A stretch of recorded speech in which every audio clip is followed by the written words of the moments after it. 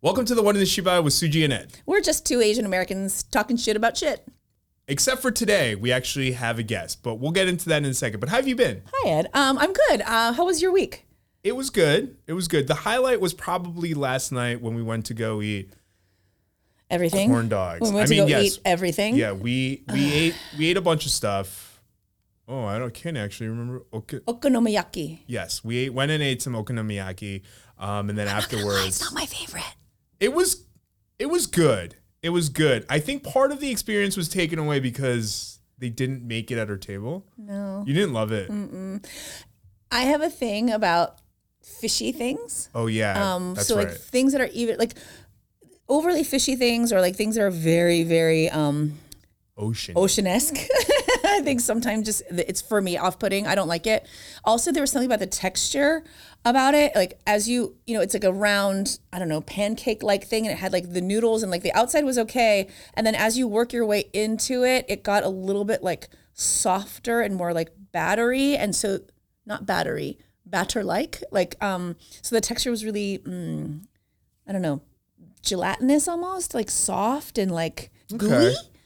Which isn't my favorite texture. So I found it a little hard to eat. I wasn't sure. Oh, in like the mechanics of it? Yeah, like I was like trying to cut it with my chopsticks, but they're noodles. Right. And then I started to take my chopstick and try to cut it like it was a fork and knife. And I was like, this must look insane. And then I tried to eat it like they were noodles, but the one was like crispened on top. So like it was coming apart, but it wasn't coming apart. Yeah. And it just made me feel really self-conscious. And to be honest with you, I didn't think it was horrible. I didn't think it was horrible. It's just... But at least the place we went to, it wasn't very flavorful, I thought.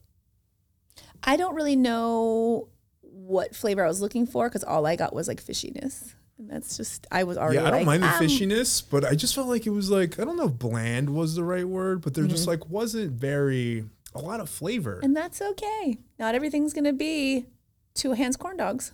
But we did then go to Two Hands corn dogs afterwards, and we ate all of them. Oh my God. Which was really funny because we went last night.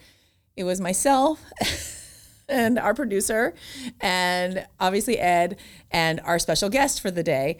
And so there was 4 of us and we got 5 corn dogs, but we each wanted to try each corn dog.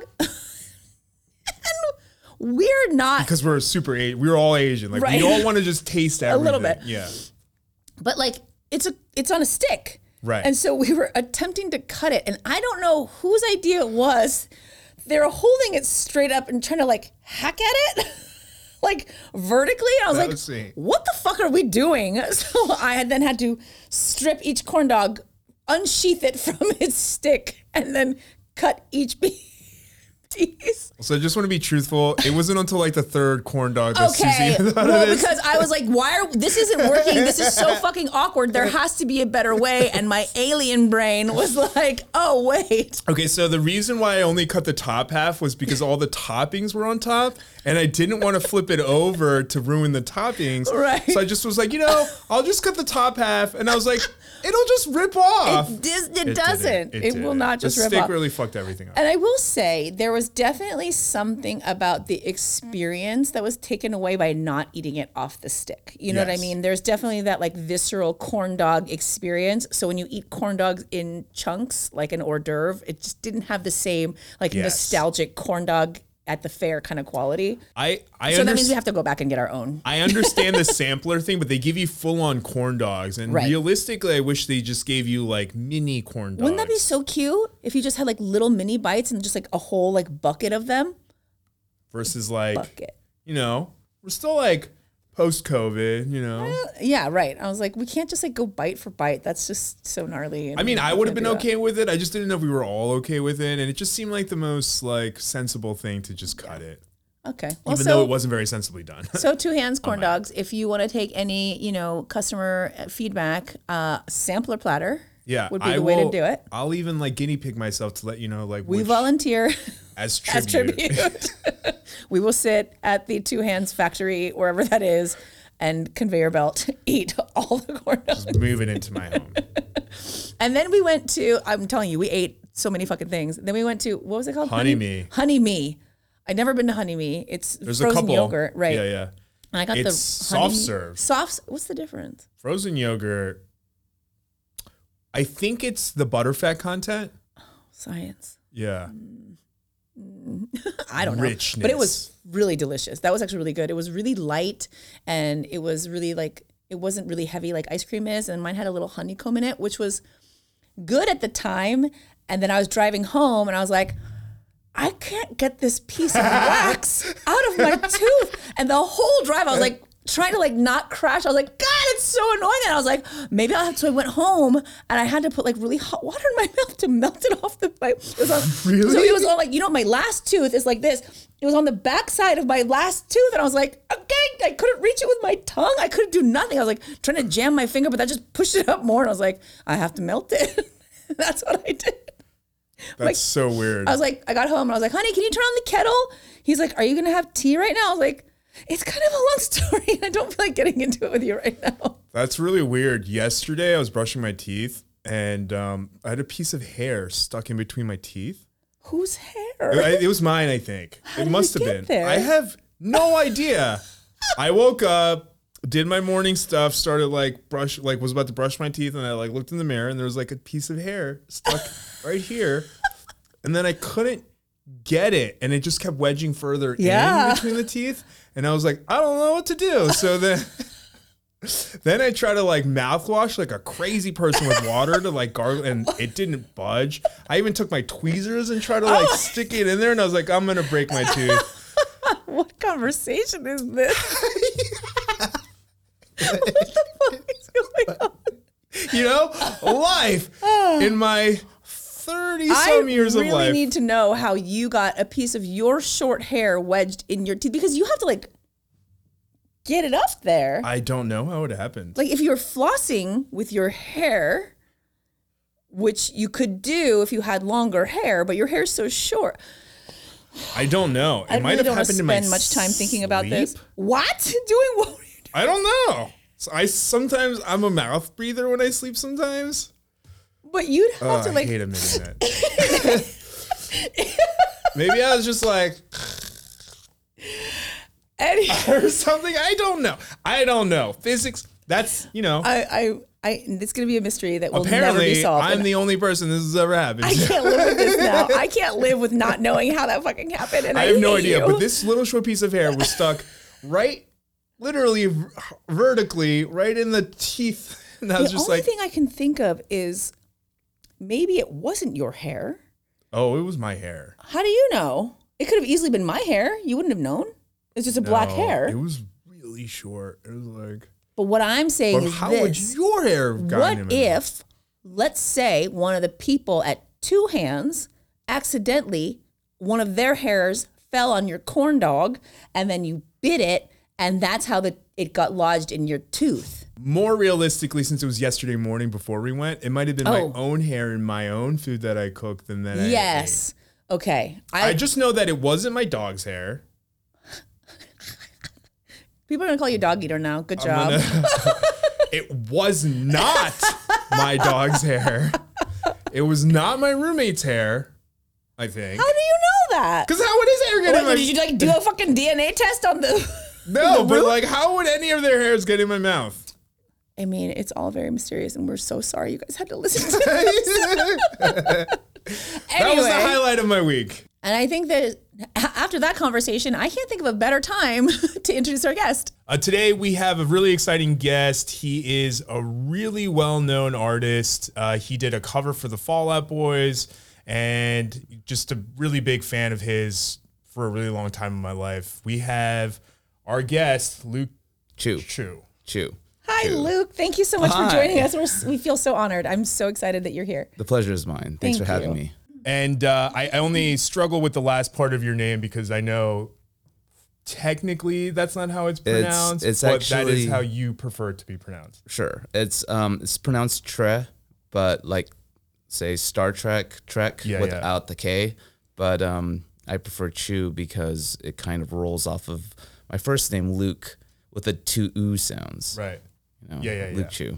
And it's just easier for people to say. Yeah. Easier for people to say. And remember, and as an artist, you want to be, remembered for Absolutely. So, but yeah, we were just before we started, we were just talking about where my artwork fits into the genres of art, and we were talking about lowbrow, and as to whether or not that term is offensive. Right. And to a certain degree, it is offensive because, like, being lowbrow implies like a low, like, right, eyebrow bridge or whatever, which is more like a gorilla lower intellect or right subspecies type.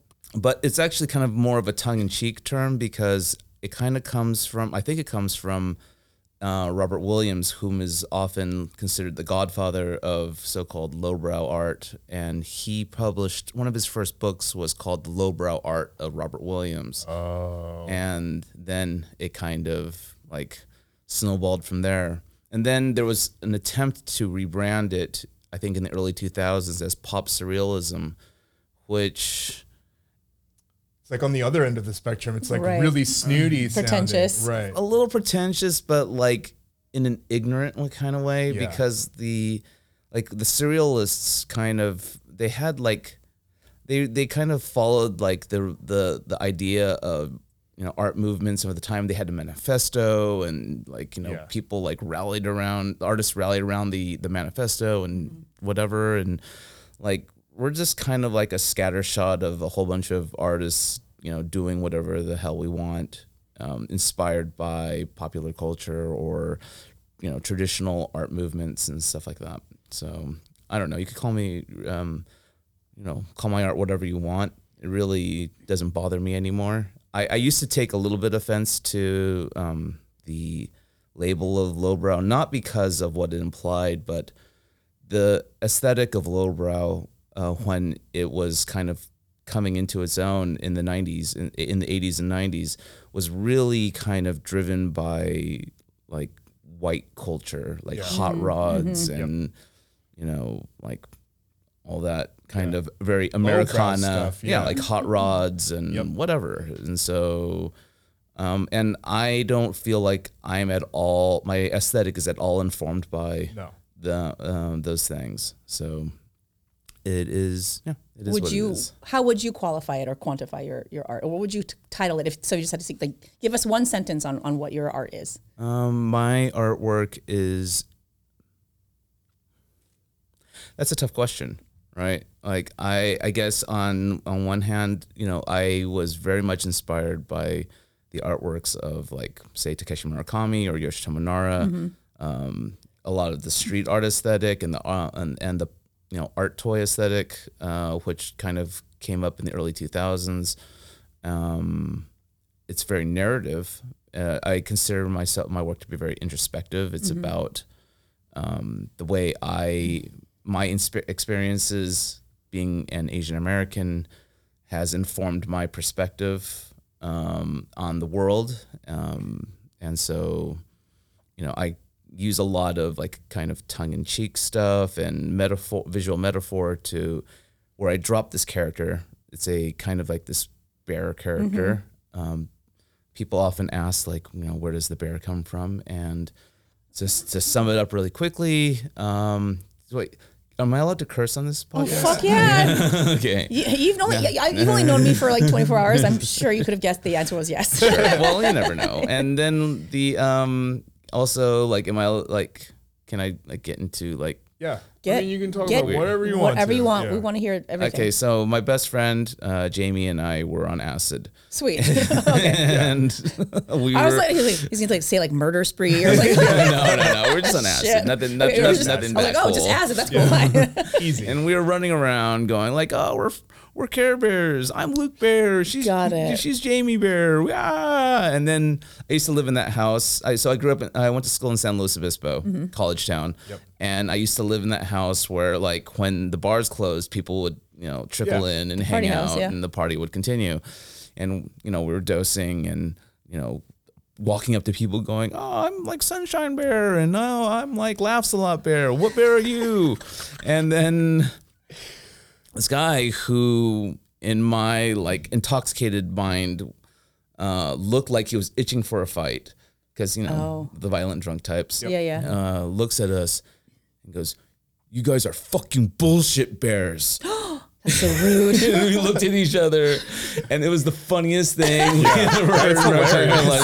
And we just went running off. And then after that, like it was, was Luke Bear, she was Jamie Bear, and to this day we still refer to each other as that. And so when I moved to Los Angeles during my quarter life crisis in 2003, I to find yourself. Couldn't find a job, and so I was introduced to a show called Cannibal Flower. It no longer exists, but it has kind of morphed into like Art Bar in Venice, and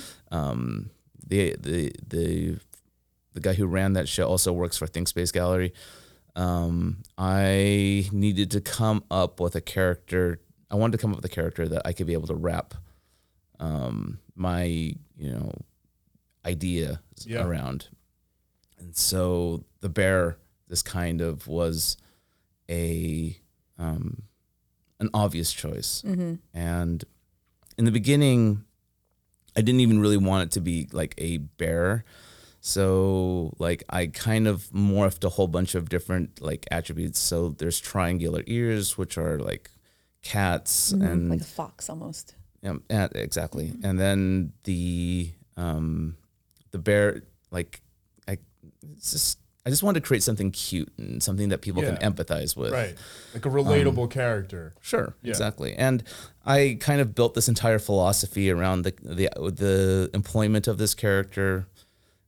Because in order to rationalize me doing cartoon characters as serious art, and like the ideas that I kind of imbued into it is that by employing anthropomorphized characters, I am bypassing the potential ageism, racism, and sexism that would be associated with human characters. Right. Wow. Ignoring the fact that humans are just really hard to draw. Especially hands. Hands are hard. Faces are hard. Yeah. And I wanted to create artwork that was like both attractive and maybe disarming, inviting, and well, and I have listen, I'll be totally honest. I know as much about art as I do building a carburetor. I really don't, but objectively to look at the art, it was so, I want to say like in its expression, the bear itself is so simply drawn and like, but you can read so much expression from it. Like I showed my daughter, maybe I shouldn't have because she's very young. She's only 8. And I was looking at the photos and she's like, what are you looking at? I was like, I'm looking at some art, an artist that is going to be coming in tomorrow. I'm getting familiar with his art. And so the first one she sees is, I don't know what the title of it is. Slanted. Yeah.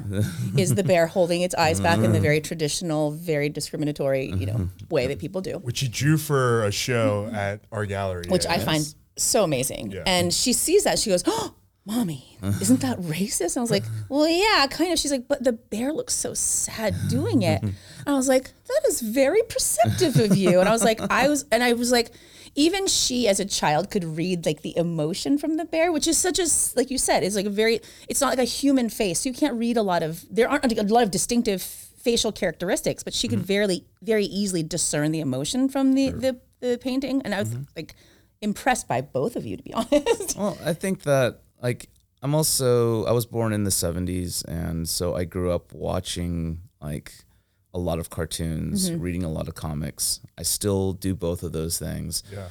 And so that kind of visual information, like hand-drawn cartoon characters, like heavily informs the things that I do. And we were talking last night about, the emotive qualities of my work. And I think that the thing that I am most interested in is this idea of like contrast.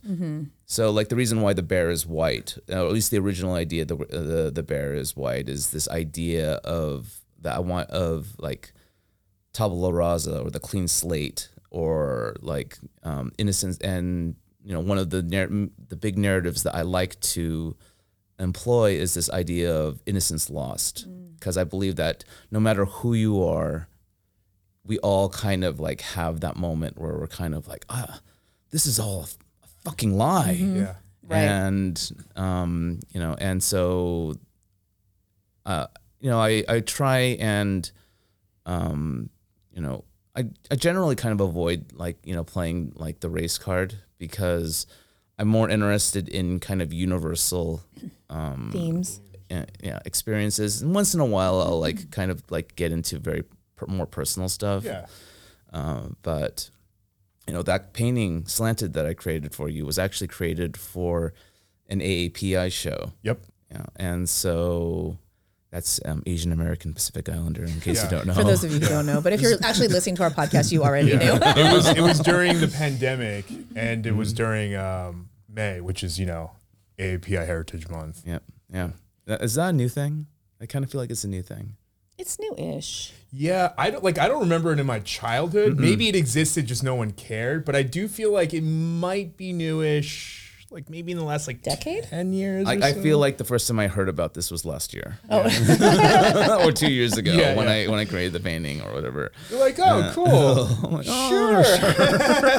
So, Luke, what I think is really interesting is that you say that the art is kind of your interpretation of yourself. Sure. And obviously, your being Asian American informs all of these emotions and feelings and things like that. So when you say like it's more kind of like a personal thing, which I found really interesting, is like how relatable it was for me as also an Asian woman. So I know that you don't want to speak for others, you just are speaking for yourself, but I think you, whether you intend to or not, do speak for us, because I feel like it's such a relatable way to very clearly see exactly what it is you're trying to say. Obviously the art is, interpretation is very, very important, obviously, and everybody will interpret things differently, but I found such relatability in your work. I think I was really moved by it. I really was. I mean, that one specifically, I think, but there's just...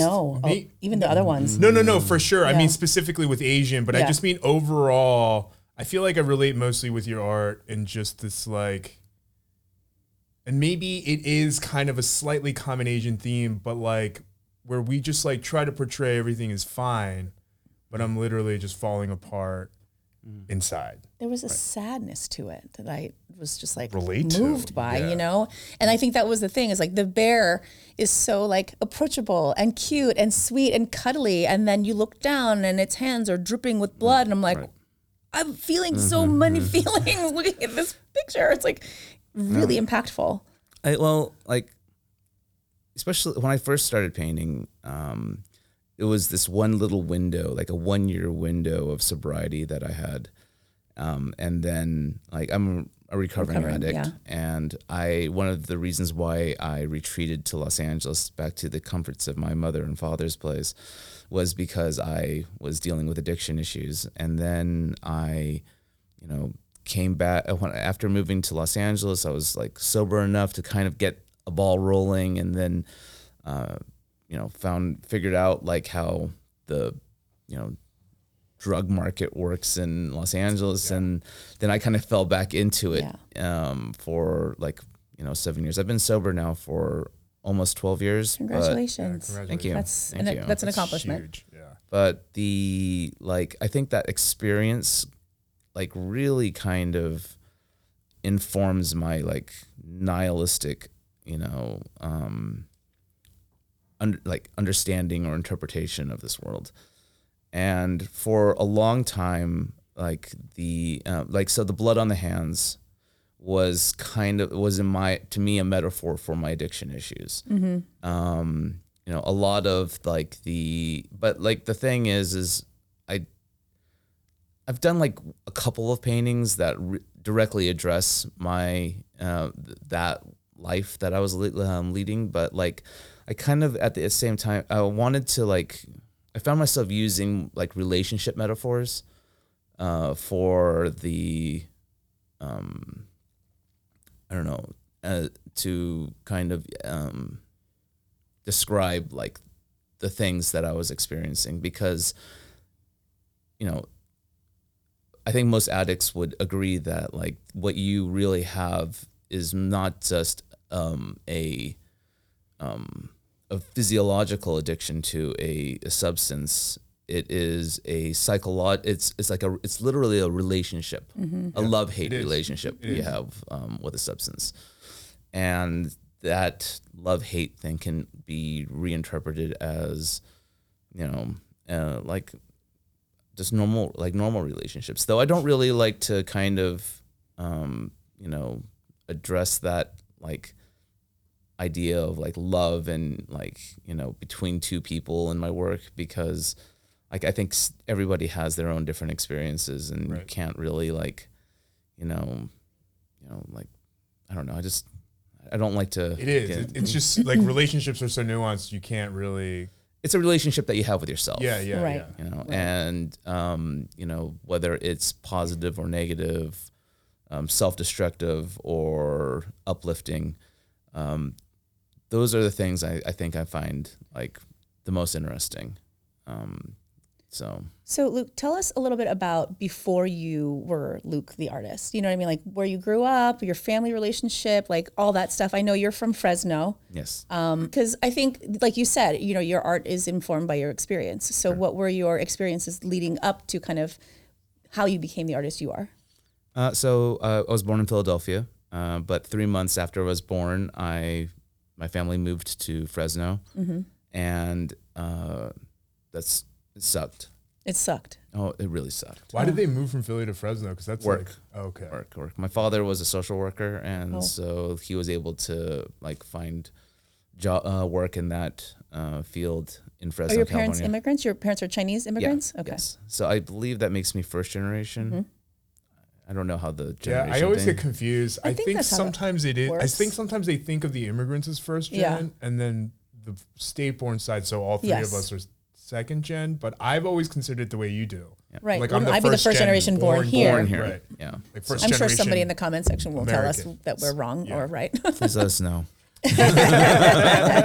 Don't. And but yeah, so I grew up in Fresno, and Fresno was like a red dot in blue California. Oof. And so yeah, I experienced a lot of I don't know, like racism and discrimination and bullying and bullshit. Bullying, harassment, and everything like that. And then after spending the first 18 years of my life in that hellhole, I went on to go to school at Cal Poly San Luis Obispo, where everything kind of just flipped on itself. Like I was basically living in a Central Coast, paradise. Yeah, it's so beautiful there. Yeah, and I had a great time. And before you moved to San Luis Obispo, as I'm guessing one of probably very few Asian people, if any, were there other Asian people around you? Or was No. Did you actively like seek out community, or were you just like, fuck this, I'm just gonna hide and just like be by myself and reclusive and like not? No, I befriended people that I got along with. And a lot of those people are kind of like, I was that like Asian kind of goth, we're all black, listen to industrial music, was aspiring record store employee. Yeah. Someday. All of that was so cool when we were young. Yeah, especially 70s working at the record shop was the coolest you could be. Oh yeah, I wanted to be that kind of cool, and so I had a lot of white friends. Back in Fresno, my best friend in Fresno is an Indian guy, and hung out. Like I actually hated like most of the Chinese kids that I grew up around. Really? Yeah. Why is that? Because Charlie practices the violin for an hour a day. Yeah. Because so-and-so wants to be a fucking doctor. Ophthalmologist. Isn't that exciting? Because blah, blah, blah is playing fucking tennis. So then this was your active rebellion against that then? Yes. Got it. I feel like before I even met you, I kind of related that through your art, because I also grew up in a really white area, and I think I worked so hard, especially during my childhood, maybe even my early 20s, like trying to dispel that I'm anything stereotypically Asian. Yeah. You know what I mean? And I think sometimes even, at least for me, that also included like getting heavily into drugs. Right. Because I was like, oh, Asian people aren't supposed to do drugs. Well, then I'm going to do all the cocaine then. You know what I mean? So. Which I think is so interesting, because I think a lot of, well, at least even for me, like my objective was to like just fit in, do what everybody else is doing, fit in. That way, maybe you can fly, just under the radar. Whereas you were very much like, fuck all of this. I'm going full opposite. Everything you guys do, and I'm gonna completely, go against. Which I think is really, I don't know. It's really interesting to me because I was like, I don't want people to look at me and, I'll just wear what you guys are wearing and say what you guys are saying and like not stick out. I hated that shit. Yeah. I hated that shit. It felt so natural for me to just kind of like, to openly rebel against, everything. Well, then let me ask you this then. Then what was that experience like? Like what were your parents' perspective on that? Because that's got to be... Oh, I like wrecked my family. Did they try to project those like ideals and like desires onto you? Like, did they want you? No. My father, like I said, my father was a social worker, and so he kind of like was a lot more open. I think my mom was much more traditional and conservative, but she never really kind of pushes any like conservative value, like traditional values on me. Like even now, she's not like, where's my grandchildren or some shit like that. She's pretty chill, but like my father, social worker, like kind of like I think knew like, oh, like, this is just kind of inevitable. Yeah, because like I had a struggle because my mom wanted me to be one of those stereotypical Asian kids, and I think I struggled a lot because like I wanted to please her. Because like I wanted her to be proud of me, but at the same time I was like, none of this is who I am or who I want to be. Right. Yeah, no, I'm not going to be a doctor. Yeah. I hate school. Yes. Yeah. Are you an only child? No, I have a sister. Okay. Yeah. Got it. She struggled in her own way too with like growing up in Fresno. I don't see how you couldn't. Yeah. Yeah. Well, Fresno is just. I haven't been back in a while, but like like Fresno is 110 degrees summers and like 35 40 degree winters, and it's like it sucks, and there's nothing. It's just this big flat wasteland of decay. Yep. And and racism. Yeah, which and like when you don't have anything to do, especially kids, it's hard not to be an asshole. Well, the funny thing is, I didn't even get into like drugs or anything like that during that period. Yeah, like it all kind of happened like during college, which Same. was like amazing. Yeah. When you get out of all of that and all the repression and expectations or whatever, and you're like have freedom for the first time yourself, and I have agency over my own self. You're like, I don't know what that means. Right. I'm doing everything. Yeah. Mm-hmm. Hard. You're right. Yeah. And I didn't even get into the hard stuff until after I graduated. Oh wow. Because I was like, I still have to do this. I still have to like get my degree. Yeah. And I smoked weed and I drank a lot and I did like acid, obviously. Yeah. But it wasn't until like after I was on like the 6-year program at my school. Oh yeah, same. Yeah. Well, I went to a CSU. So, and at the time it was like $700 for a full term. Right. Oh my gosh, that's crazy. Yeah. We're older than you. Yeah. and my rent was like $350. Oh yeah, for sure. Yeah, but the difference is insane because it was like $20,000 for me to go to school per year. Well, I mean, per term. So I went to California Polytechnical School, which is a 4-quarter system. Oh. So 700, 2,100. Still though, that's 10 times less than mine. So you left college and then got heavily into drugs, and then you got sober, and then you got back into drugs, and then so what was the trajectory of like your artistry and like your drug use? Because I feel like a lot of people think that.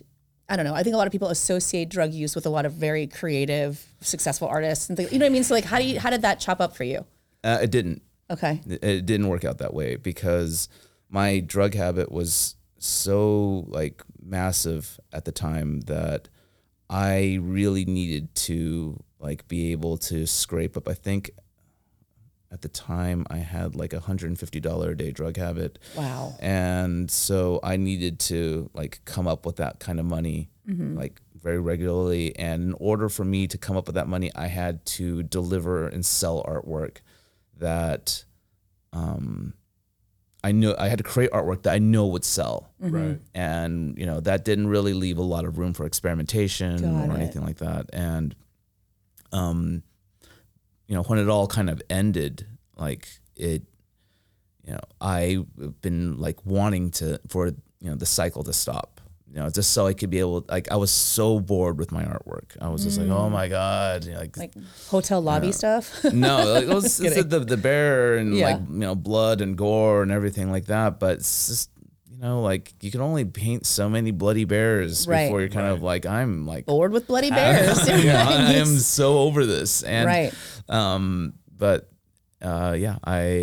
when I stopped, when I finally was able to stop, and and mind you, I tried like rehabs and I tried like different programs here and there, and I tried going to NA and AA meetings, and like I just could never, like, I don't know, like get into it, grasp it. Like, I think the faith thing like was an issue for me. Yeah. Well, I mean, it wasn't necessarily a deterrent. It's just like people, I remember like my first and my only sponsor, tried to help me work through like the 12-step program.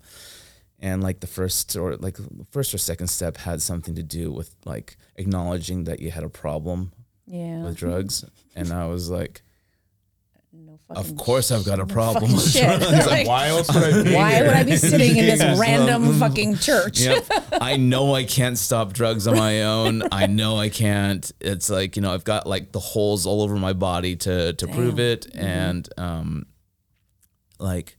I just kind of, and like it wasn't like some great epiphany for me. It's like, you could step aside from your body and from yourself and look at it yourself and go, I'm fucked. This is a problem. Yeah. I'm pretty fucked up, man. Yeah. And so, I just like none of the steps were like some kind of revelation for me. Like it was all like obvious, like everything was obvious. And so what I ended up doing was I got on a methadone clinic and just kind of weaned myself, off. And then once I finally got to a point where it's like, I'm just drinking pink colored water now. Right. I'm like, this is, I'm done. And, finally it was done. So it's so interesting that you say that your art was boring to you at what, like while you were using is what you're saying? Yes. Which I think is so funny because when you think about like media and stuff, right? Like drug use is so romanticized when it comes to artists, and you see them painting their most, prolific work or whatever. Like this is like the romanticized, narrative that they give, the art world. So I find it actually really interesting that you say that it's the opposite. In fact, I find that. I mean, I think both can exist. It just sounds like you were in a situation path, where you needed to churn your artwork out to make the money to fuel your habit. Versus the other way around. Yeah. Right. Yeah. My husband actually is in recovery. My husband is an alcoholic. And so when you talk about the program and like a lot of the aspects of it, I'm like, I can totally see how you saw it that way. Because my husband is very devout to this 12 steps and he's doing great. And I'm not begrudging any of that. But that's awesome. For sure. Yeah. I think that the program, the fellowship is great. And there's a lot of people out there whom it has helped. Yes. And I am not going to say it's bad or wrong or whatever, but like it just wasn't me. But it doesn't work for everyone. And me not being an alcoholic, when I see my husband going through the steps and all that stuff, I'm like really surprised that he kind of, I don't want to say like bought into it, but like this is working for him because before when he was an alcoholic, these are things that he probably would have been like, yeah, no, I'm not buying into this, but it's working for him. Right. But me, I'm like, I'm so surprised that it works for him. So like, I get what you're saying as to like not subscribing to certain aspects of it. Cause I am like, I don't know that I would. Yeah. If you were going through it, you don't know if it'd work I don't think you. I would at all. Yeah. In fact, I know I wouldn't. Yeah. Like I wanted it to work for me. For sure. I wanted, and I like, even, though I didn't necessarily believe in in the fellowship, I often thought to myself, I should just go to these things just to kind of develop a social network of, people who are living the straight, lives in the straight and narrow, and like have them around me, but I don't know, like the one thing you'd be kind of surprised is, at least, with this art scene that I was in, like at that time, a decade ago, like was how little like, shenanigans was happening around me. I'm sure it was happening, here and there, but it was like as a whole, like people were just grinding. People were just like, get into the studio, work. Maybe like, go to a party on the weekend, get like wasted, and then wake up the next day and get back to work again. And I never felt like, oh, I'm in some sort of like toxic, self-destructive, world. Like people were too busy trying to catch up with deadlines. People were too busy trying to like you don't travel like, to like other countries with, like an 8-ball of Coke in your ass. Right. I mean, like we all like want to think don't? that we do. I don't. But yeah, right. So it's just way too risky. Yeah.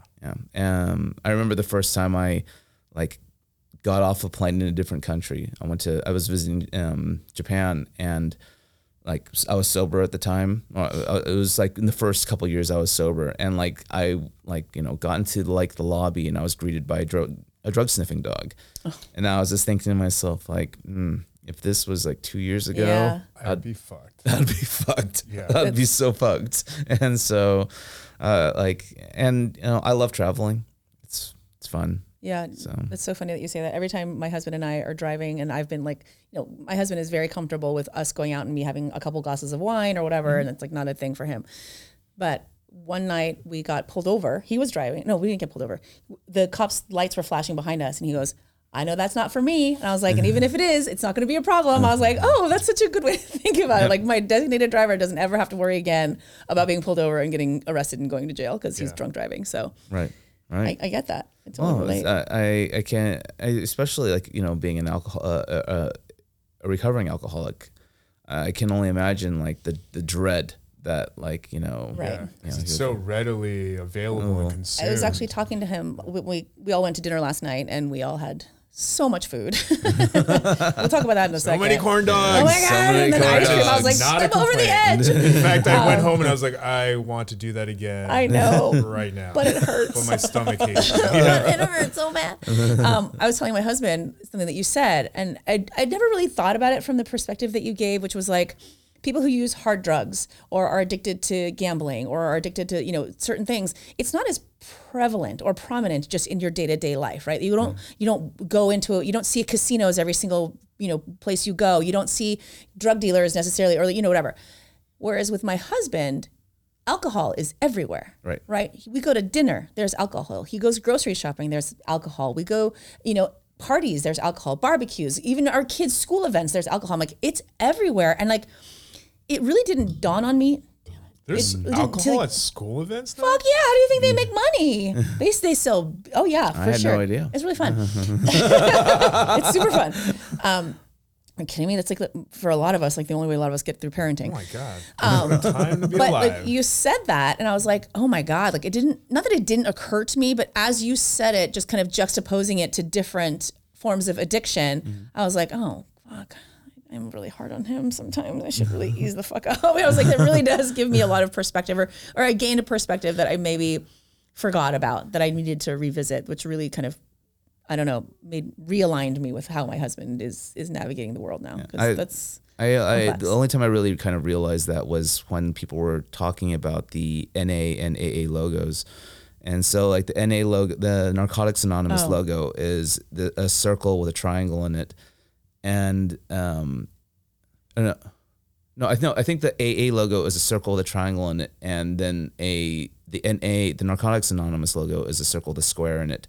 And I guess the fourth point in the AA, the Narcotics Anonymous logo, it has something to do with the legality of the substance. Whereas alcohol they don't have to because it's legal. Because it's legal, yeah. I was just thinking about that because I remember I did a painting a long time ago, for I think I called the painting Brian. It was for a Family Guy show, and it was actually like Fox, like put the show on and invited me to do it, and then so I did a painting of Brian sitting at a bar, in front of a martini, and around his collar is his dog tag, and I replaced like the normal like unmarked collar with a collar with a triangle in it, implying that he's an alcoholic, right? And so it was a very subtle. I was gonna say, did anybody catch it?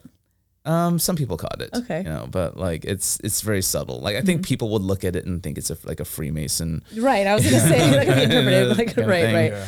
But really, it's an addiction issue kind of thing. So interesting. Would you say your addiction was more physical or mental? Oh, it's definitely both. Definitely both. I think that. Which one do you think was the harder one to drop? I don't know.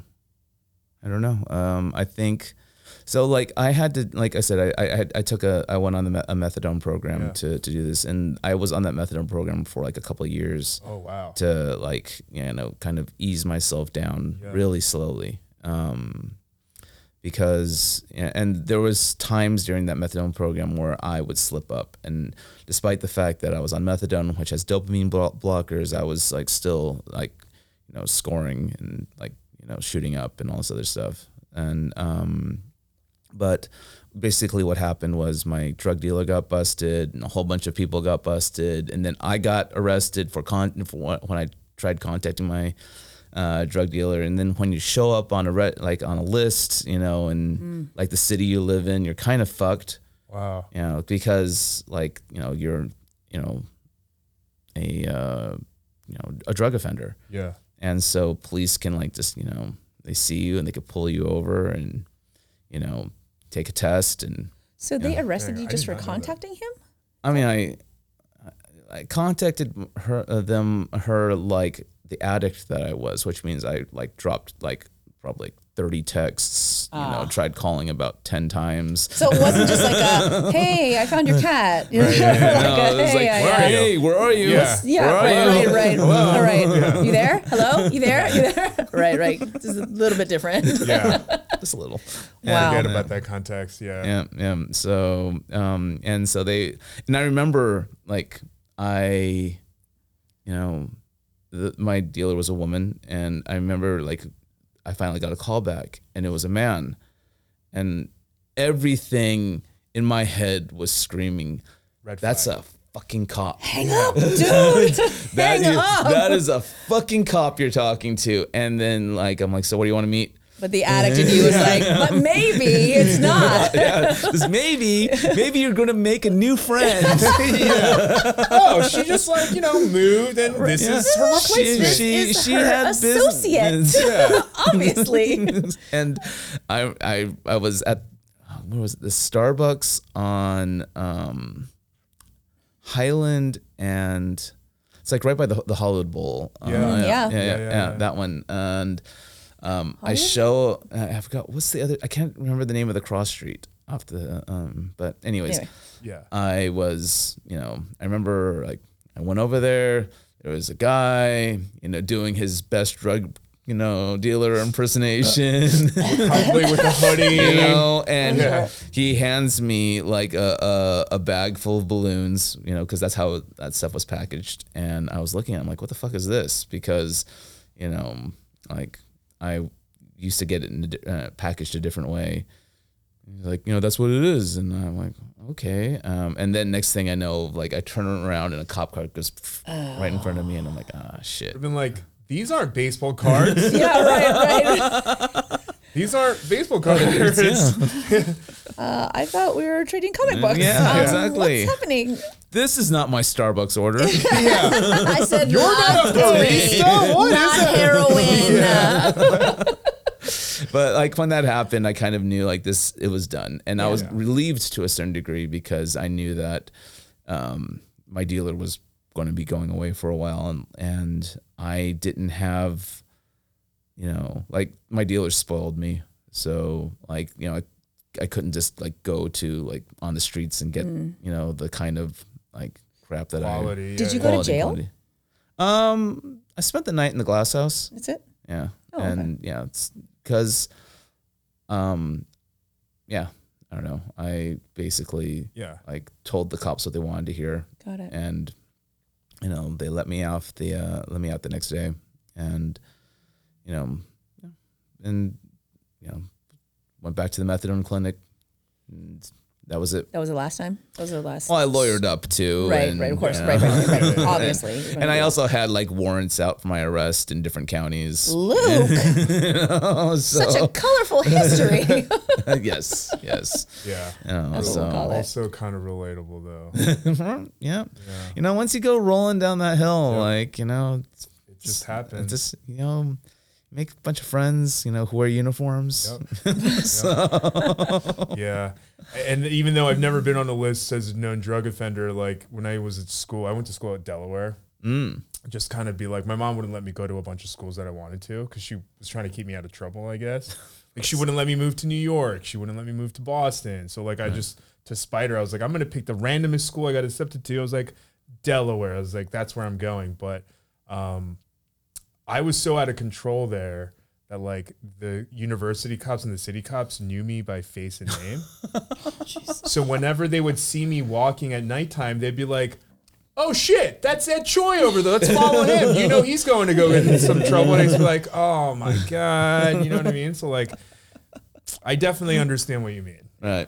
Yeah. No. Once they know you, once they recognize you, it's over. And and before that, I got like the way all this kind of started was I got caught up in the entire I was living in San Luis Obispo, population 100,000, 50,000, something like that. I don't remember. I think it's 100,000 with school in session or something. And, that makes sense. Living in a Central Coast beach paradise, and I got like deep into like the OxyContin, and meth thing that was like, going on out there. And so I didn't it wasn't like, me being in LA, I became an addict. Right. I was, I mean, and you could hear, but definitely for sure when you're like at a certain age and there isn't anything to do, it's only a matter of time before drugs enter that picture, I think. Well, I was like drinking a lot too. Yeah. So like I was so bored. Yeah, so bored. and so I would like go to the bars all the time, almost like daily, and just drink. And like I suffer from what I fondly refer to as Asian drinking syndrome, which means like, I turn red. You have it? Yeah. Oh, it's the worst. Yeah. And like, it just takes a little bit to like completely fuck me up. Do you have that, Ed? I get like a Zorro mask, but I'm also the same. Like I'll get drunk really fast, but because my family has a history of alcoholism and because I was like a raging alcoholic, I can keep drinking for a really long time. For anybody who doesn't know what we're referring to, we're talking about the Asian glow, which is when some Asian people, I think it's probably like an allergy to alcohol. We lack an enzyme that breaks down the alcohol. Have like a sip and then turn red. I had a friend in college, his name was John, and he would literally take a sip of alcohol, and I'm like, your body is trying to tell you something, dude. Your face is fucking purple. Like your body is trying to throw it up the fucking white flag. Everything it can to reject it. And then when it gets really bad, you can like feel the blood pulsating through your face, and it feels like it's swelling, and like you can literally feel it. You're like, I swear my face is like pulsating. Your heart is like beating out of your chest. Jeez, and I felt that. And you had to persist. Yeah, and I only felt that way with just a Zorro mask. Like my business partner, roommate Ron, like his whole body turns red. Oh shit. Yeah, and like it's like one of those where like if you touch it, it leaves that like white print that disappears like a mood ring. Yeah, and like what I learned was if you drink regularly, your body kind of Build like the tolerance. Yeah. builds The human body's so smart. Well, there's also the antacid trick. Yeah, the Pepsid. Yeah. You pop the I- Pepsid and you're you good to know- go. Didn't come out till later. Yeah, by then I'd already stopped drinking. I was gonna say, but- not that we're trying to give you different ways no, to drink or go no. back to drinking, Yeah. obviously. I had a box of Pepsid like in my car that I never really used, but like just in case, Right. I wanted to give it a try. But yeah, so I drank and I drank and I drank and I drank and I drank, and and I'd get myself into really like dumb situations, and then like drugs came in, and I just filled that hole with. While you were in college, were you also an artist? Like, were you? Yeah, what did you go to college for? So I studied graphic design. Okay. At that's the practical person's Right. art Yeah. career. Right. It's the I want to be an artist, but I also actually, want like, a stand regular a chance of paycheck. making money I didn't and, come like, from a really safe. I didn't come from a really rich family, so like mine has to be practical. Like Right. I have to be able to do apply stuff, this yeah. somewhere. Yeah. Yes, and it was great for me because like it taught me everything I kind of needed to know about color theory and like whatchamacallit, composition Yep. and stuff like that. And I was like surrounded. My class had a really like amazingly talented student body, so I had a great time out there in San Luis Obispo. But I did have a funny racist, kind of racist. I love funny racist moments. Lay it on us. Lay it on me.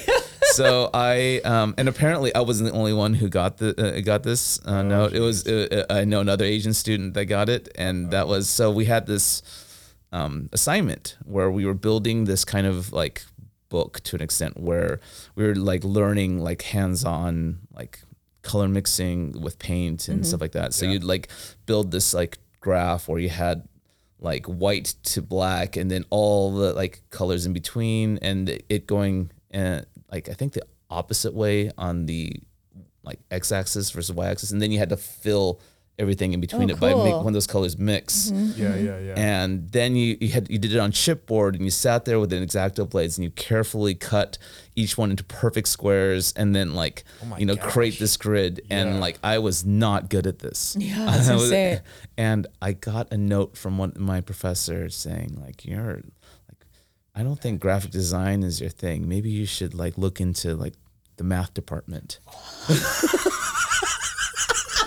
Wait, so this professor's idea was like, hey, your graph is not great. You should Go into math and do graphs there instead. No, I think it's because my cuttings were not perfect. My brush strokes were not perfectly flat. Right. Which But is all so of that crazy, also goes though. along with the exactness of math. Right. And You know what I also, mean? like, there are other mediums to art, you know, like X-Acto No, cutting squares might not. This is like 1991. So like it was way before like Photoshop was like the standard and It everything. was all done by hand. Yeah. It was all everything. Like Showing the like I was math like part. probably a year or two like after they were cutting Ruby Lith to like do masking for magazines and stuff. I don't know that you're familiar with that, but like it in the old times graphic design before like after like like movable type and stuff, they were using this stuff called Ruby Lith. Ruby Lith was like a gel, like an amber colored gel on like clear plastic, and you would sit there with an X-Acto blade, and like in order to do your masking, you would like cut like the silhouette of what you want, masked out, and you had to do it precisely without scratching the plastic too badly and everything like that. And so like graphic design at the time was hands-on. So you did have to be good at X-Acto cutting. That's true. You're right. At all those really all funny. this stuff. And so like in math, you just like write on like whatever you flick your abacus. Yeah. Right, you just In the 90s, yes. like Now we have calculators that just graph everything for you very precisely.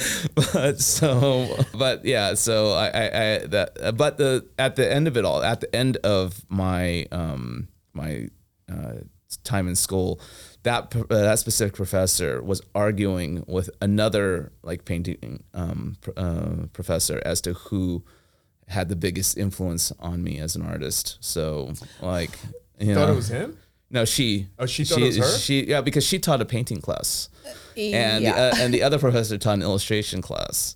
and I had like, you know, all these like paintings in like the student exhibition that were like getting awards and stuff like that. And so like, you know, it was like, were you like, this is my handiwork. Excuse me, you actually just shoved an abacus in my hand to get the fuck out of here. Actually, so we're like, go do math. Yeah. Well, my friend John, who is like also Asian American, got the similar note, and his plan was during the graduation walk was to hand, and he became like an art director. I think for a while he was an art director at Apple, and he was like, you know, amazing super talented graphic designer, and he and I were always kind of like butting heads, competing, you know, and competing. He was definitely way here, and I was. Don't sell yourself short. Well, so before I graduated, I had a professor kind of pull me aside and said, you know, Luke, you are a mediocre graphic designer. Oh my God. Thank you for pulling me in here. You are a much better illustrator. Oh, okay. And you should like look into pursuing a career in illustration. And I was like, yeah. That almost sounded like a pep talk. Almost so close. You could have actually just not even said the whole first part, but that's fine. We're here. Well, she, you know, the funny thing, and I asked her like, you know, which, you know, what art school should I like look into going in for an MFA or something, and should I like look at like Art Center or like, you know, any of these prestigious art schools? And she's like, no, you should like, you know, look at like, you know, maybe something like a university education, because it's a more well-rounded education. You gain in case you get more experience just like, you know, living in these environments and existing and interacting in these environments than you would like say Art Center, where like I remember when I first moved down here, like, and we would be like, you know, hanging artwork at the Cannibal Flower Show that I was telling you about, and it's like you could spot it a mile away. Like, oh, Art Center. Oh yeah. Art Center. Yeah. Art Center, because they had this very specific aesthetic. Yeah. And mostly because the professors that they had were such personalities. Yep. Right. You know, it's hard not to be like caught up in their charisma. Yep. And be influenced. Yeah. Oh, easily. Yeah. Easily. It's like, you definitely know more than me. I'm folling you Right. all the way to hell. Yeah. I think that's part of the reason why like I hated school so much, especially college. It's like I went to school for advertising, and like I think a lot of in creative industries, it's really hard for me not to be like, and I understand that it's not like this for everywhere, especially the prestigious schools, but like I always kind of just felt like you're here because you weren't great. You know, so like, why would I listen to your critique? You mean like those who can't do teach? Yes, you know what I mean. And again, I understand it's not like that all the time. I understand a lot of like great artists, you know, do teach while they are doing. That's like it. that new Bob Odenkirk show, right? Like where he was a professor. And he's like, you know, like, you guys are all fucking mediocre. This is an institution for mediocrity, blah, blah, blah. Yeah. I haven't seen it, but I saw the trailer. Yeah, that's how I felt. Because it just, you know, when they would tell us, like, sometimes you could, like, almost sense I don't know if jealousy is the right word, but they, like, sometimes could resent talented students. You know what I mean? And I always felt like they would just like try to instill in you like hard work. And I'm like, yeah, you did a lot of hard work and you're here. You know what I mean? Like, I don't know who you are, like, other than my professor. Like, so I guess I'm just trying to say in a really long-winded way, like, if you're in school right now, teachers don't know everything. Well, okay, so I had one highly influential job while I was in school. Most of the time I was like making pizzas or selling pizzas, you know, or whatever. Delivering pizzas. I worked at the University Union Pizza place. Yeah. You know, fun. Yes. Yeah. Or and then I also got a job as a waiter, or not waiter, as a busboy at the Chinese place. Oh, nice.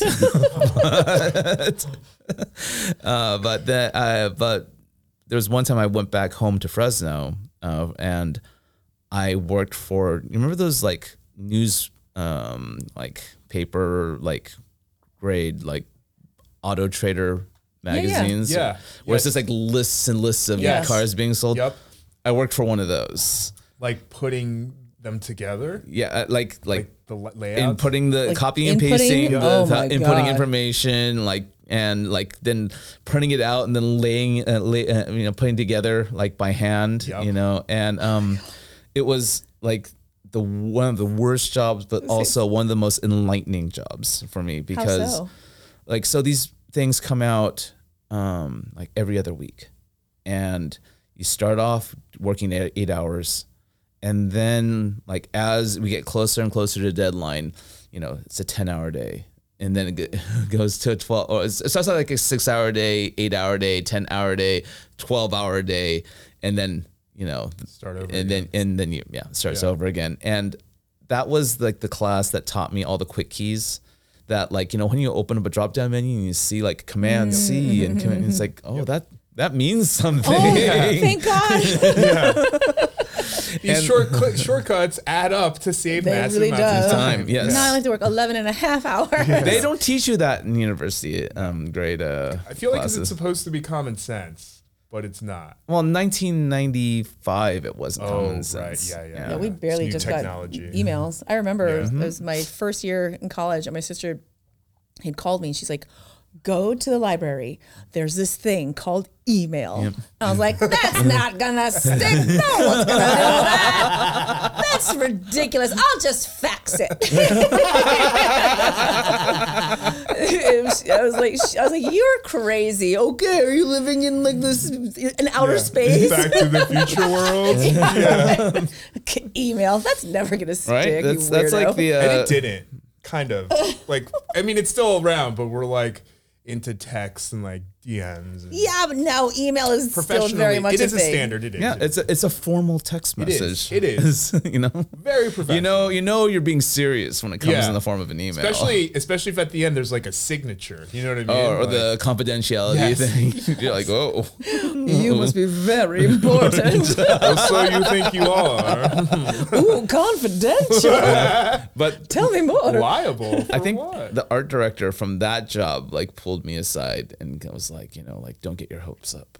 Damn. You know, like At it's Auto not- Trader? Yeah, the Auto Trader thing. If you're Like, saying- you're a creative guy, you're a nice guy, but like, I mean, like, it's sound advice. Like, Yeah. like just because, you've like, whatever, Yeah, there's so many people when you're pursuing the arts, especially where it's just like people want you to be successful, but they know what a small percentage of people actually, become successful in the endeavors that you pursue. But oftentimes are those people part of that statistic that they're referencing? And that's Most what I mean when I likely. say, like, and they're sharing their experience. Yeah. And like, You'll never it's- make it in this biz, kid. It's because never going I to work did for it. you. Yeah. Right. Because I worked my whole life, you know what I mean? Like, I was Yeah. just a taxi dancer or whatever. I don't Yeah. even know if is that a thing. So it's like, yeah, there is definitely a lot of that. It's like the deterrence because of your, I don't want to say failure, but maybe, your early experience. experienced success. Yes. Well, this kind of brings up like one of the things that I used to like talking about is the 3 things you need to be successful in the arts. And Do you still believe this? there's a little more nuance Okay. to it now, but like when I first started started like feeling like, oh, I can do this. Okay. Like this is a career. I kind of like, like distilled it down to 3 things. Okay. And the 3 things that you needed were talent, Sound. talent is, you got to have like the skills to pay the bills, right? Right. And you needed discipline. Yes. And that is the hard, that's a tough one. That's the hardest one. Yeah. It's hard to like not get caught up in the romanticization of what you're doing. And the third is luck. It's a big one. Yeah. That's a big and like, but luck isn't just like dumb luck. Luck kind of manifests in so many different ways. Of course. And it's somewhat controllable sometimes. Yeah. Well, a lot of the times too, it's just like the luck of being born who you are. Yeah, right. sure. Like say, what is it? The Beckham's kid, David Beckham's kid. He like fancies himself a photographer, and so he put out And a chef. What? And he thinks he's also a chef. Right, exactly. And so he takes these photos, and people are like, "These are so fucking rudimentary." Or he'll like photos. literally give like. And he's like, "I'm an artist," and he'll be like, give these like cooking demos, and like hacks and stuff, and you're like, literally like professional chefs will come in, they're like, that doesn't do anything. Terrible. Nobody does That's that. not a technique that people do. You know. Well, if he has the discipline. Right. To like see past his own name and like embrace critique. But when he doesn't have the first one, talent, just do the others matter? So on the long run, no. But I think that like you could get somewhere with when you're short on one of them. For sure. Yeah. Like, or you could just have immense luck. Yeah. You know. But it only gets you so far. It does. Right. Yeah. You need the discipline the talent to be able to keep that sale rolling. But I don't know. I have like examples of like people I know that like were lacking in one of the three at the three, and like their careers start strong and then it peters out. But I don't really. I'm not going to go there. No, we don't. Maybe we don't light them up right now. Well, the cameras are You've off. been spared. This is for the Patreon. People only. We're looking into Pay us, that. we'll name that. I'll give you a fucking list. How much you got? Well, Luke, we want to thank you so much for coming in today and having dinner with you last night. We've had so much fun. I don't know if you're open to it, but I consider you my best friend. We are besties now. Awesome. Yep, are there any things coming up for you that you want to talk about? Right now, I'm working on my August solo show. Hopefully, we could have me back on before the show, so we could talk about, or we could even do like a walkthrough thing. What if we do a show at your show? We could do a live show. The acoustics might be really bad. It's okay. We have this. Isn't this like this will magically make everything work? We'll talk to. I think I also have. We also have like lapel mics that might be better for acoustic. I can fulfill my like newscaster fantasies. Yeah, nice. You can put the blazer back on. And just do this every once in a while. I'll wear the green one. That's my power blazer. Because it's like a green Power Ranger? I don't know, but I put it on and people are like, "Oh my God, she's a very powerful woman." I'm like, yeah, I am. Because green implies money. Maybe. I thought it was red. I thought red was the power that's in color. The Asian war. Oh, yeah. Right? Red That's what I like the Nancy Reagan power suit. No, it is. Yeah. Both are in different ways. Well, we'll find it. I'll do an experiment. Maybe green is understated power. Maybe. Yeah. It's like subtle power, right? Or maybe it's because your complexion just lends itself. It may be. You know what? That could theory. be it. Color theory. You're a winter. You have a lot of red undertones in your skin, so the green just helps really complement. Stay away from lavender, whatever you do. Oh, wow. Purple. You didn't do that when you were in Japan, did you? What? That, like, I think it's big in Korea too, where they do try to tell you what colors. Oh yeah, they do that. Stuff. Not that that's something you'd be interested in, but just black. for the yeah. I think that I know. Can safely It's say we all do. I was like, we are all wearing black Not only hoodies just right now. black, but black hoodies here. Very specific. Very color Is coordinated. it because we want to be ninja? Oh my God! I've been waiting for I am not afraid of a callback. Okay. So you're not Japanese. No. I'm not. You're not Japanese. None of us I'm are not Japanese. Like, if I do a Japanese accent, is that racist? We're gonna have to table that because Maybe. I think it is. Isn't it? Because, like, I do a funny and really not right Japanese accent because, look, you guys should think it's funny. You guys are Korean. Imperialism. Yeah. Fuck the Japanese. War criminals, all of them. I think though that's exactly why. Like, there's so much like historical context to it that if I was just like, yeah, it's funny, but this is why I find it funny. This is what, but like, I don't know. I won't touch that with a 10-foot pole, to be honest. Yeah. I used to think accents were funny. You have to ask a Japanese person what they think. I think overall, if it's not, I don't know. I say no. I say don't do it. See, like, I was thinking about the me want to be ninja woman. And I was just thinking, like, I guess that's just the burden of the majority. I guess, or is it just like the majority's ambitions and understanding that the exploitation of it will gain them something? Right? Like I don't know that it's the burden if you're going to use it to your advantage. Yeah, for me the accent is offensive thing comes in is like, what was your purpose though? You know? Was it for the lulz? Then I feel like it's questionable, you know? But that's me personally. What if I just hate that her husband was Japanese and he just talked that way and he was imitating him? Nope. Still a hard no for me, Luke. Same. Still a hard no. Like if which is even worse. Like, so somebody that you love, you're just going to fucking clown them? That's fucked up. Yeah. What are you talking about? You're married. I'm saying, but I It's don't. your job to clown on your significant other. To his face, not to other people. It's like calling your sister a bitch. I can call my sister a bitch. You can't fucking call my sister a bitch. Bitch. But what if she was being a bitch? But that doesn't matter. I don't give a fuck. Yeah. And I'll tell her she was being a bitch. You don't need to. I'm doing it. Yeah, like, that's my Can job. I like whisper to you like, oh, your sister's really being a bitch? Can you? Well, then I guess it Maybe that's depends on different. You're informing me of her being a bitch so that I can then or do like, something about it. As friends, you're commiserating Right. about Or her like, being a bitch. I could be like, you're right. She is a fucking bitch. Yeah.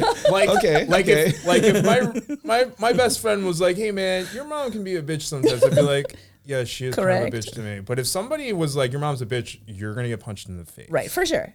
And I'm gonna knock you out. Yeah. Because there's a difference between like trauma bonding or, versus just abject just being made fun of. But what if, like, my mom goes up to my friend, goes, "Oh, you're so fat now. You need to lose weight." And then walks away. My friend looks at me. He's like, "Man, your mom's a bitch." We'll be like, there's a lot to unpack there. Sit down. And so I was 3 years old when, you know what I mean? Like, it's like you know what? You want context? You want to know all the reasons why my mom's a bitch? Let's get into it. My conversation would go, and that's how it feels to have Asian parents. Right, exactly. Because that was supposed to be love. Right. She's telling you look Yeah, she's robust. actually telling you that she likes you. Now, welcome to my childhood. She cares about your health Yeah. and wants you to lose weight because, like, your little heart can only pump Yeah. so much blood. Welcome to being Asian, motherfucker. Oh my God. This is like new. This is the Patreon material here. Yeah. I know, right? Do we even have that yet? We keep trying to. We're going to I have one set up, but figure I it don't know out. how to do it. Yeah, but we have to figure out what it is you're getting, you know? Like, is it feet pics? Is it like Feet? Is it lives? You know, is it I mean, lives? like, if you can make money off of just taking pictures of your feet, then like, Hell why yes. not? Dude, but see, the Fuck thing yes. is like that's the gateway thing, right? Because once you say yes to like feet pics, Like they they lead don't to stop knee at feet pics. pics. Oh, no. Like, It's like, then okay, you lift well, up your legs a little and no, it's like, oh, the it's ankle. like, well, now I want you to wear socks for a week on those feet and then send them to me. And then if you're not gonna, and then after that, it's like, and then I want you to wear this pair of underwear for 3 days and then send them to me. As a and man? then it's like, I don't want As that. a man, I'm okay with that. Those requests are fine. As a I don't want to woman, give you my DNA. Like, what the fuck? No. Last time I was in Japan recently, and I went to the one, like, there's a place to go to called Nakano Broadway, and it's got a couple of adult bookstores in there, and it's the only place I've ever been to where like they had on the wall, a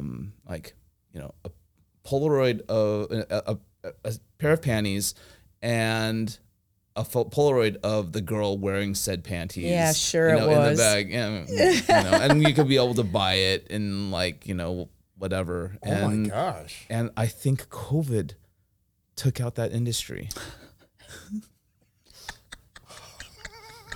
because it wasn't there anymore. No industry did not suffer because of COVID. Yeah. Every COVID fucked industry. everyone. Even industries you I was didn't like sad know. because I took my friend with me and we're like, oh, let's go like find the used panties. And you're like, sir, I was here a few years ago and there were panties on this wall. I don't see them. Do you still have them? He's like, no, man, COVID wiped out the whole industry. Yeah, or I could have said, pencil. Yeah. Or maybe COVID. Don't do that. Look, you're going to get us canceled. God damn it. Wait, maybe COVID got them sold out. No, I don't. Maybe people were like, remember at the beginning of the pandemic when people were wearing the most ridiculous things as masks? Oh, right. Yeah. Wearing ladies' underwear as a mask. I've literally seen people wearing women's underwear as masks. One of my first TikToks was a guy wearing like boxer shorts as a mask. And I was like, Were they new is what I want to know. I doubt Did you it. buy them on OnlyFans or I mean, I think I old? said there's nothing like owning the libs by smelling your own balls. Like, what the fuck are you doing? It's a familiar smell. It's a comforting familiar feels like smell. Oh, yeah. It's like, I know this guy. it's like not sour today. You should go to the doctor. Yes. Nothing says that you put your hands on your pants and then goes like this after more than wearing your own underwear as a On mask. your face. Yeah. Hey, look, Yeah, I picked my nose too, so Yeah. nothing wrong. Nothing wrong We've with all that. been there. We all, like sometimes you just want to know, What's going on? like, I didn't take a shower yesterday. Is everything where it's supposed to be? Yeah. Oh, jeez. And by the way, that wasn't me mocking Japanese people. That was me speaking in Japanese. Yes, because pantsu is. That's how Koreans say pants. That's how you say panties in Japanese. There was a little gesturing included. I'm a bower. Are you a bower? I am a bower. I'm I can be, yeah. I do Oh my God. I watched this video yesterday where this person taught their dog to do the Asian bow. And it was someone's mom. It was the dog owner's mom would go, and she was Korean. She could be like, 안녕하세요. She'd say hi. And then if there was two dogs, the one dog never learned it. And the one dog kept being like, and she was like, yes. And I was like, cute. I didn't know there was a trick I had to teach. That is amazing. That is amazing. I think that's fantastic. That I'm going is to go amazing. rush home. Yeah, and no, teach my literally, dog. it was like, Oh, I'm going to put a why clip did right you here. say that? I was going to say, I need to Oh see it. my I God. need Clip to is see gonna it. be on That's this so video. You should cute. duet that thing or whatever they call No, it. because and if say you do, this- they'll be like, why are you going to eat that dog in? No, I don't care about those comments. Yeah. But Triggers me. yeah, it does trigger me, but I can't share Colt. He's like the cutest thing I've ever seen. But I'm going to teach that motherfucker, my motherfucker, how to do a bow. And I will do at that.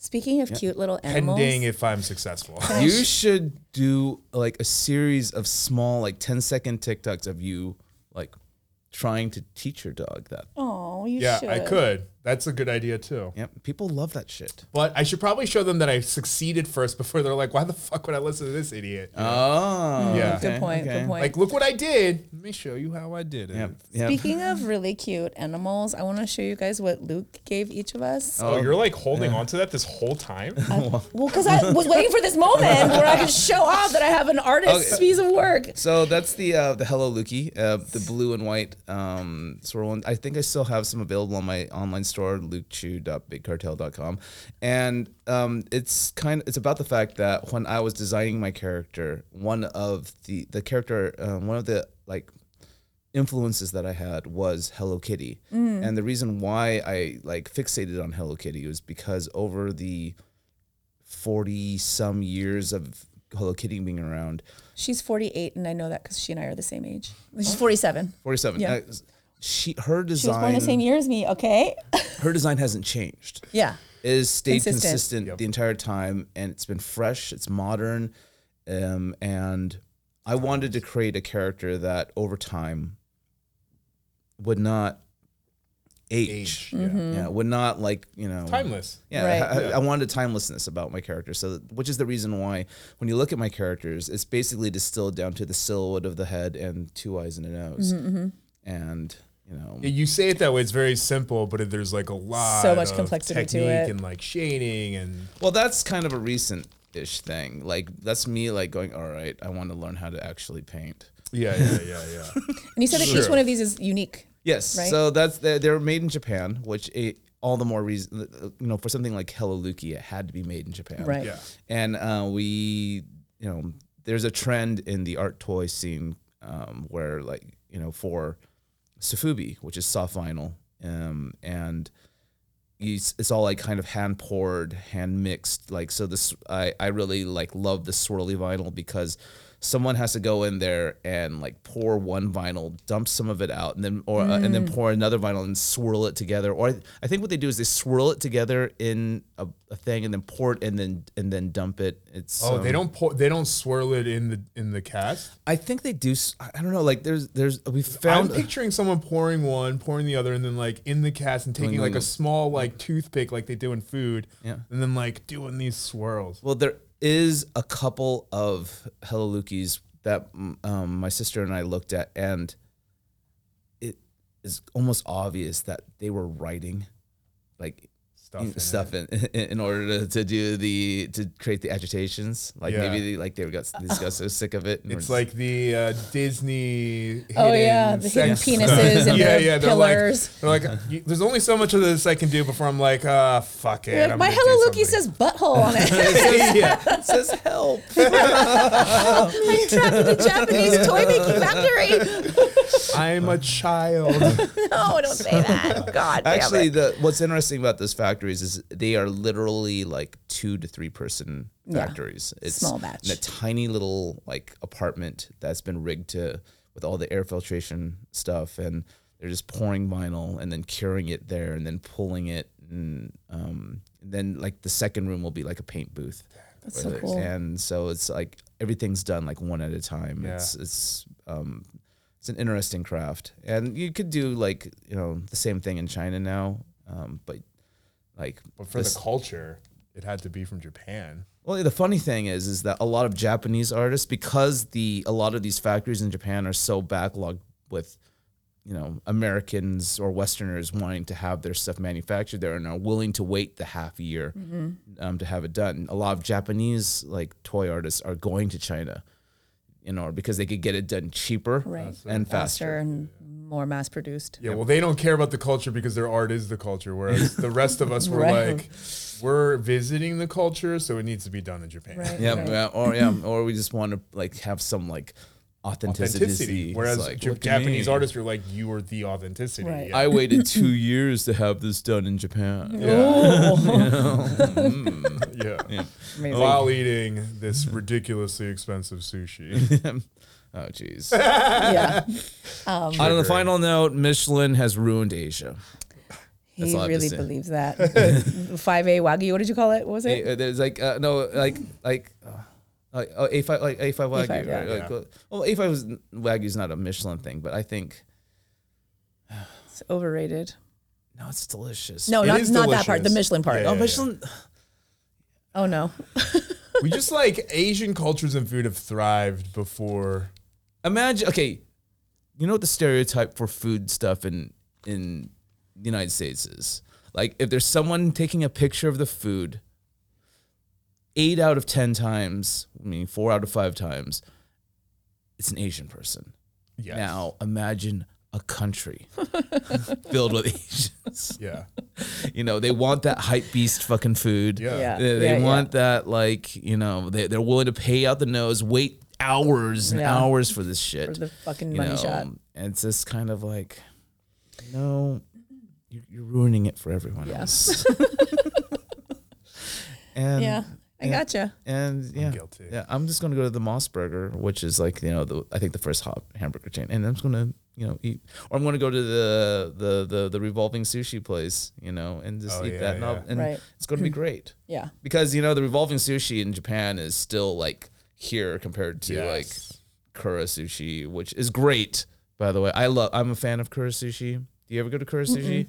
Yeah, there's like 2 of them, one in Little Tokyo, one in Sawtelle. Yeah. I always go by there, but then I'm always like, I gotta get ramen, or I'm like, I gotta get pho. And then I walk past. It's hard not to I'll go go. to sushi. That's the revolving sushi Nongla's place, right? got good pho. Nongla? Yeah, I love Nongla. Nongla's great. Yeah. But like, I'll check it out for sure. if you want like less than $3 a plate sushi. I do want that. I want that right now. What time is it? Sounds good. Starving. I was gonna say you're going West Side, right? Yeah. Well, on that note, we're all going to go eat now. But again, we want to thank you so much. Yeah. I know you took 2 days out of your life. You had dinner with us last night, and now you're here today. So thank you so much. It's fun. I'm happy to do this. This is great. Thank you. And we'll definitely be seeing you, if not before August, for sure, before the show, because I'm actually really excited. I really want to go. I really want to go see that. But I hope I don't let you guys down. You could never. You couldn't. Well, if you keep doing that Japanese accent, you might. I let myself down These all things are the all time. to be determined, but we really do appreciate it. We can't thank you enough, and we look forward to our long-standing relationship with you. And this is so cute. I can't wait to watch my girls fight over it, just for me to tell them that neither of them can fucking have it, and it's mine. We're taking it out of the bag. Yeah, don't even. This is no. Yeah, take it out of the bag. Like that's the reason why I created a shitty header card. It's like just pull it out and like go set it on. Luke, you should know better. No. You don't take things out of I plastic. take things out of the plastic. Yeah. The remote comes out of the plastic, but not the toys. The couch comes out of the plastic. The couch and the remote comes out of the plastic, not the Plastic toys. couches. Anyway, You guys can follow everyone. Luke on. At Luke Chueh. I have a TikTok. woohoo! Oh, yeah. I don't post very often. That's okay. Yeah. The last one I did was the youth filter thing. Oh, did it work? You should watch. You You know what? I'll follow you. Are you on here. Instagram too? I'm on Instagram at Luke Chueh, and my Facebook is problematic. So Oh shit! All right. Yeah, Well, I don't go on Facebook for that reason. And I'm sure you have a website, and you can go to the website. My and get one website of hasn't these. been updated in like over 11 years, but check it out. It's got all my old work. Yeah, cool. So, And you can go get one of these. and you go to my store, lukechueh.bigcartel.com. There it is. Perfect. And you can follow Sujia at. Sujia1 on TikTok and on Instagram.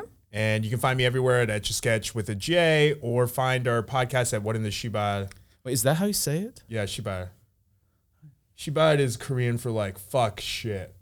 Yeah, it's like an exclamatory like fuck or what the fuck shit. Yeah, so it's like what in the shit, what in the fuck. I remember like looking at that going, I don't know how to say that. Yeah, A lot of people think it's Shabal. Shabal, Yeah. which makes sense. Did we spell it right? Yeah, I wouldn't know. Yeah, it's fine. I mean, it's You know what we Korean, meant. so it's spelled however the fuck we wanted to And spell I in think English. we decided what we're going to call our listeners, right? Maybe. We'll see. We're playing with it. Either way, we'll see you Shaballers later. Take your shoe-balling asses the fuck out of here. That is great. You should create a shirt. Oh, we will. We're doing all of it. All right, so thank you again. If you guys are watching us on YouTube, make sure you like, subscribe, and ring that bell. Ding. And other than that, thank you for joining us. We'll see you next time. Okay, Okay, bye. bye.